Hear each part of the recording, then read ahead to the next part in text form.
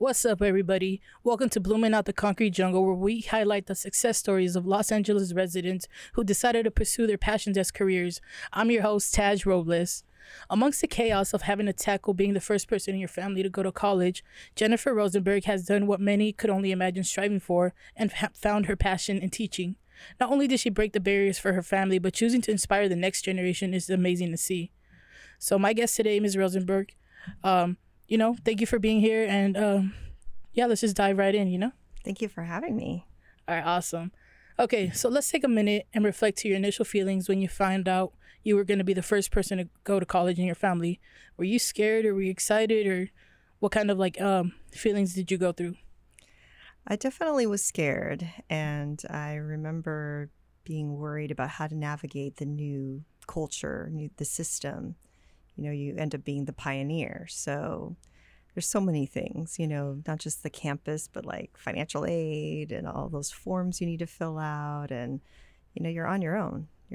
So it was pretty nerve wracking, but then you just do it. You don't have a choice, and you want to get through and you want to succeed. So you just figure it out.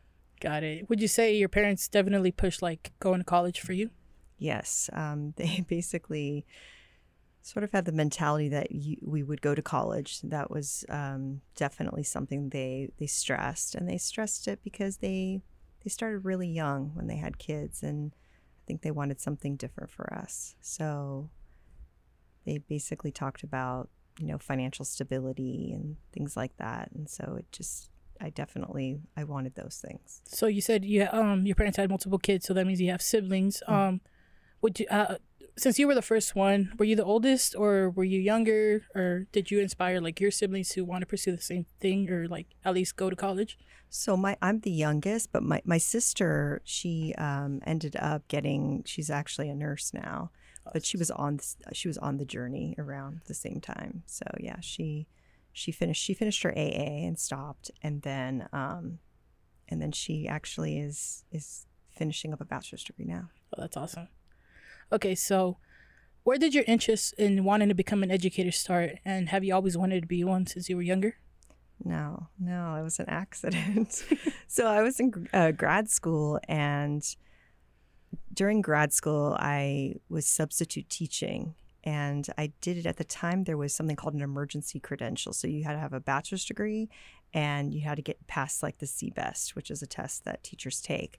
And then I thought, it might be interesting to be a sub. So I was a sub for, K through 5, and I took some long-term positions like second, third, kindergarten even. And during grad school, there was this opportunity at College of the Canyons. It was my last semester, and they allowed you to teach if you're almost done with your master's degree. And they said, we need someone to teach small group communication studies at College of the Canyons. Maybe you should try an interview. So I went, and that's when I fell in love with teaching at the community college. Okay, so you say it happened by accident.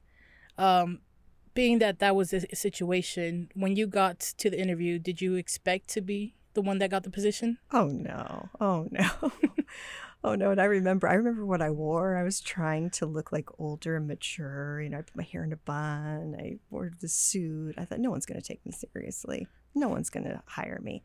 And I really just think it wasn't because I was great. It was just because they just needed a body. They had gone through their list, and no one could do it at that time.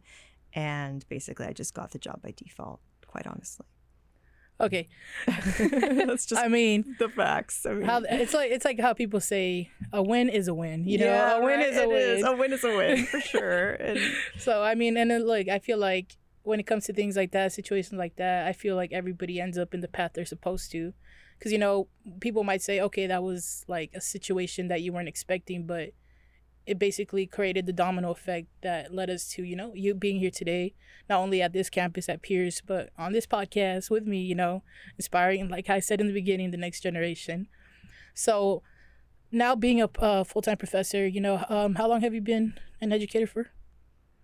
Over half my life now. Half your life? Over half. Okay, so 25 years? 25 years, I'll just say it. That's awesome. 25 years I've been an educator. That's great. So what would you say was one of your best experiences you've had as a professor? So I don't know if I can just pin it down to one experience, but I would say, generally speaking, the best part of teaching at the community college and teaching the students at Pierce College, it's the connections you make with students. It's the connections. It's getting to see people have like these aha moments when they're in your class, that something resonates with them. Another aspect that I never thought about was students often make connections with each other in my class, and I love seeing that. I've had students make friends for life in my class, and it's not that it's like it's me, I did it, but I just love that. I love observing that. So I think being a part of students' journeys is the best part of the job. Yeah, I mean, being like a former student of yours, I can attest to that. So it's cool, like you get to observe how you say your students see, like, maybe they'll take your classes again. And do you get that instance where like students want to retake your class? Yeah. It's the best compliment you could get from a student. That's like the best feedback that you can get. That's awesome. Yeah. So would you say like, okay, said the best experience is seeing your students, like thrive in your class. I'm pretty, everybody that's an educator always has not just complaints. I don't want to say complaints, put a negative connotation onto it. But like, there's also bad experiences and sometimes things that are out of our control. But would you explain, like, I guess, one of the most difficult parts for you as an educator, like teaching, or something you wish you could change? Currently or in the past, would you say? I'd say let's start in the past, because, I mean, you said you've been teaching since, 25 years ago, and I'm pretty sure a lot has changed in 25 years of teaching, But we'll dive into that a little later. Just, I'd say let's start like in the beginning. I'd say, what was your most difficult part? Respect. I think for me also, I didn't feel deserving of it, even when I actually got jobs legitimately after that initial experience. I felt the imposter syndrome that people talk about. Yeah. And I think I made the mistake of thinking that I had to have all the knowledge, and that made me insecure in the classroom. And I think students smell that. It's an energy. They feel it. They smell, Yeah. And so I sometimes wasn't respected in the early years. And when you say respected, do you mean like by your students, how you said, the fear, or also by like colleagues? Both. Absolutely both. When I arrived here, the average age of the instructors were somewhere in the 60s. When I got the full-time job here, I was in my late 20s. And most people were kind to me, but it was, just kind of like I was like a little mascot or something, Yeah, like they would parade you or something. Yeah, like they almost wanted to pinch my cheeks or something, It was just... I know that feeling. So that part. But I think, if I look back, and I'm a strong believer in accountability, I definitely perpetuated the problem. And so I had a lot of growing up to do. And unfortunately, I did it in the classroom, which wasn't the safest space. Got it. So let's say you could go back in time. How would you have handled things, I guess, differently then? Would you say, because you said most of it stemmed from you, like from self-belief, imposter syndrome. So let's say somebody who is now in your position that you were in years ago, what's like some advice you would give them for them not to basically repeat your situation? Or just, like try to avoid, like, I guess, that issue that comes with being a young educator. You don't have to know everything. That's not actually your job at all. It is not your job. Learning is collaborative, and your job is to facilitate learning and make it a collaborative experience. So you actually want to include the knowledge of the students, and it releases you from feeling like you have to know everything.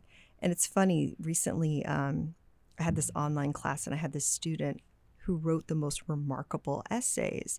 And I had this discussion question, which I felt wasn't as in depth that the student made it out to be. And they wrote the most beautiful, like amazing discussion question. And they actually compared it to a particular philosopher. And I made a connection I would have never thought of, and so far past my thinking, And then I was so excited by that. I'm like, wow, this is so awesome to observe this very brilliant student's journey. Whereas before, I think when I was younger, I would have been insecure about it. Does that make sense? I understand. Where now I'm like, wow, amazing. It's one of the best things about aging, actually. That's awesome. Because I mean, I understand, some people might take that like offensively, like, oh, like, why didn't I think of this? Or like, why, like, it's more of like, instead of taking, like seeing things from different perspectives, how you mentioned, now you learn something because you're able to see it from that student's perspective. Mm-hmm. And I think, I mean, that's a good embodiment that you do in terms of being a professor. You adapt with, I guess, the changes. And speaking of adaptations, Mm-hmm. I have to ask the question: what was the most challenging part when the whole COVID-19 situation happened back in 2020? So shamefully, I was still teaching some hybrid and mostly in person. And one of the things I decided observing other people when they were further along on their teaching journey is the resistance to change. And I promised myself that I would change. However, I change slowly. So it's like I like to put my toe in the pool and test the water first.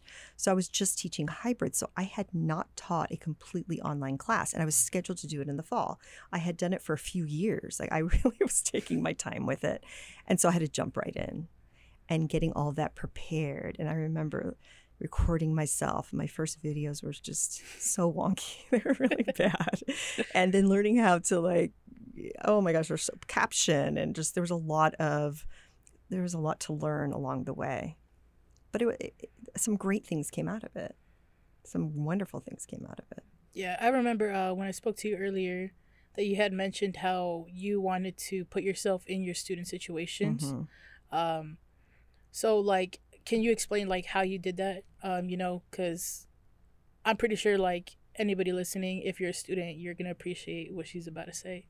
So what I think happens to us naturally as professors is we remember what it's like to be a student, but we weren't a student when you were a student. So the only way to remedy that is to be a student now. And so during the pandemic, I went back to school and I started taking classes online. And I have quite a few online pet peeves that would be unpopular, maybe even amongst my colleagues, but I think it was the best thing that I could have done to serve students better, is to take classes in, Canvas and have that same experience and see what it looks like and see like, when things are due and how that affects you, and discussion questions and how to respond to them, and, those kinds of things. So I am so glad that I did that I started taking classes online. Okay, so when you became a student again, was there like, did you take pointers basically from the other like professors that you were sorry, let me rewind this question. Were you taking like pointers from like the good and bad that these professors were teaching you? Because like most of the time students will tell like the professors, hey, like this is kind of repetitive, or maybe like this isn't making too much sense. But how you said there's always resistance to change. So like I know as a student myself, like people try to be like vocal and vocalize their issues, but most of the time it gets brushed under the rug. So now like would you encourage like other educators to do what you did in a sense? I would. I think it's such a good experience. I think it's really important to understand what it's like. It's different. You can go into student view and see what it looks like. No, you need to be a student and, experience like due dates are a big thing. When we should make assignments due, how long should we take to open assignments, whether or not to use like proctorial or not use it, those kinds of things. And so you get to experience it. And I think it's important. It really gives you a different perspective. So what would you say is maybe the biggest culture shock you felt when you went into teaching, and then also the biggest culture shock when you became a student again? So when I first went into teaching, I had no idea what it took to create a lecture and a lesson, and to make it relatable and to make it make sense. And, when I started, there was PowerPoint started at like maybe 5-6 years later. We were using overhead transparencies. I mean, I already said I was teaching 25 years, so I might as well just, tell the truth right here. So I totally forgot about those overheads. And then we would lug over these media cards, and for a while, they wouldn't have internet access, and it was different. So, but just the creativity that it takes, especially in our field in comm studies, to really make a complete lecture activity, it's a lot of work. It's a lot of work. And again, the focus in the beginning was just, do I really know the material? It's so much more than that. It has to be relatable, especially in communication studies. It has to be relatable. So what led you to actually want to teach communications? Obviously most people like major in that, but why did you choose communications? It was just taking classes. So I thought I wanted to go into broadcast journalism. So when I was in high school, I was involved in the paper, magazine and newspaper, and I loved it. And then I thought, I want to be in front of the camera. I want to, I had this sort of fantasy that I would write my own copy and I would, I don't know, be like on a news show. I did not like being in front of the camera. I just did not. It was not for me. And I'm like, I would have had just terrible anxiety every day. Maybe I would have moved past it, but I just really felt such a resistance. And so you're taking other classes, and I took a couple of comm classes, and I fell in love, and I just kept going. So again, accident. I got tripped. I feel like you have good accidents. You have good accidents. But I mean, I'm pretty sure a lot of people can relate to that, not knowing like what they want to do, or maybe knowing you think this is what you want to do, but actually realizing at the end, like, oh, wait, no, like this is not going to be a good fit for me. So in that, like, I guess in that direction, what would be your advice to current students who maybe don't know what they want to do? I know there's so much pressure to meet this implicit timetable of when you're going to graduate and what time and all of that. But I think it's much better to explore. And I know it's so hard because you feel this pressure and you have to pick this major, and just, I think it's better to go in and explore and not put that pressure on yourself. You won't regret it later on. Now it might seem like you're wasting time, but I would rather do that than someday wonder, should I have taken those classes? Especially this is another unpopular opinion. I know there's a certain practicality to things. You want a major that's going to lead to a job that's going to make money. I totally understand that, but I believe those things will come. You really need to pick something that you're passionate about, because that you're going to put in the work and it's going to happen. So you got to explore that, even if it's something that might seem unrealistic, because then I feel like you'll end up on the right path. Yeah, even if it's by accident, right?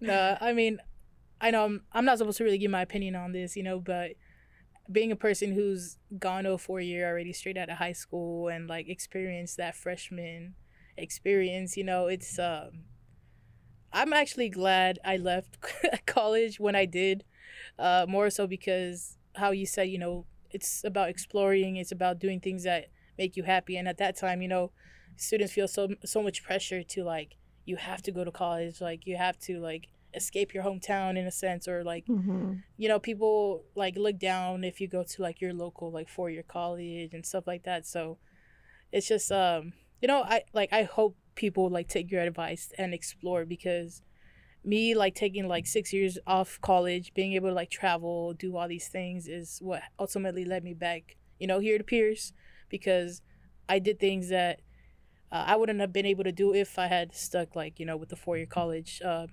traditional path. But I mean, now I know exactly what I'm gonna do, right?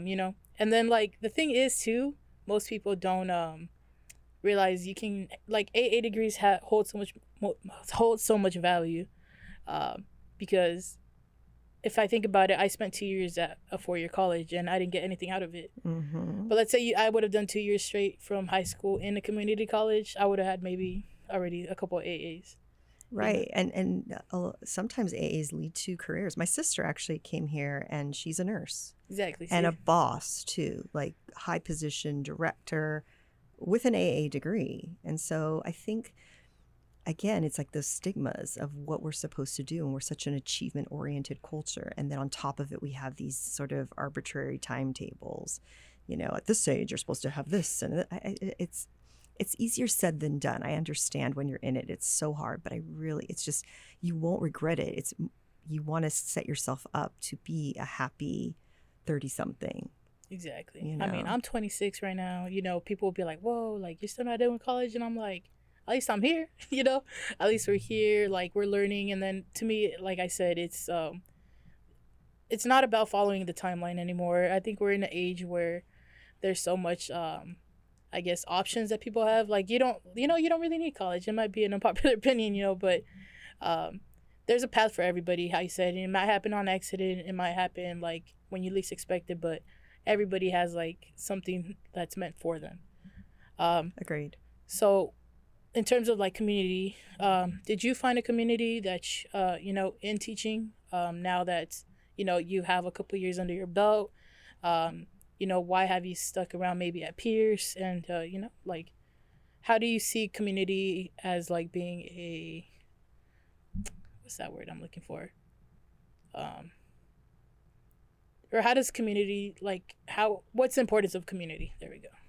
So one thing I would say that I feel so grateful for is when I started here, it was a very small department, and the community that was built within my department is unbelievable. Such an amazing department. I work with amazing people. And I think what's lucky about a lot of people stay here, I'm going to tell you, because you have some job security that you may not have. You heard of like the tenure process. And once that happens, you have job security. If you want to stay till retirement, unless you do something crazy, you're gonna stay. So people, I mean, that is so appealing, but it's the people that I work with. And you get to do projects, and you get to carry out, a vision that you have of something, and, the passion for serving students on their journey, all of those things. It's amazing. So the community that was created, there's another community that was created when I started here. Certain people started at the same time. We kind of went through it all together. Yeah. But we've created a community with our department. And under Professor Davudian's leadership as chair, he continues to do that. Like he reaches out, alumni, like just really building it bigger and bigger than it maybe even I imagined when I started. Oh yeah, it's like they say, nothing builds like bonds than struggling together. For sure. So it's like, and it doesn't even mean like struggling like like, oh, like crazy, but just in the sense of like having somebody there that's understands your position, your issues, and just being able to like hold each other up and like bounce off maybe solutions for the future and stuff. And we grow old together. Some instructor once said that to me a long time ago. He's like, we're gonna grow old together, and that's rare because people leave jobs. That's very true. So we grow old together here. That's awesome. Well, you know what? Thank you so much, Jennifer Rosenberg. Thank you so much. I appreciate you coming on the show, giving me your experience as an educator. And is there any last piece of advice, for the general public that you would like to give them, in terms of like, if they would want to become an educator or not? Yeah, just don't worry about being great in your field or knowing your field. Work on yourself. If you're going to serve other people, it's a job of service. You need to know yourself and evolve as a human also. That would be my advice. That sounds awesome. All right, everybody. This has been Blooming Out the Concrete. I'm your host again, Taj Robles. Thank you so much for tuning in, and I'll talk to you guys next week.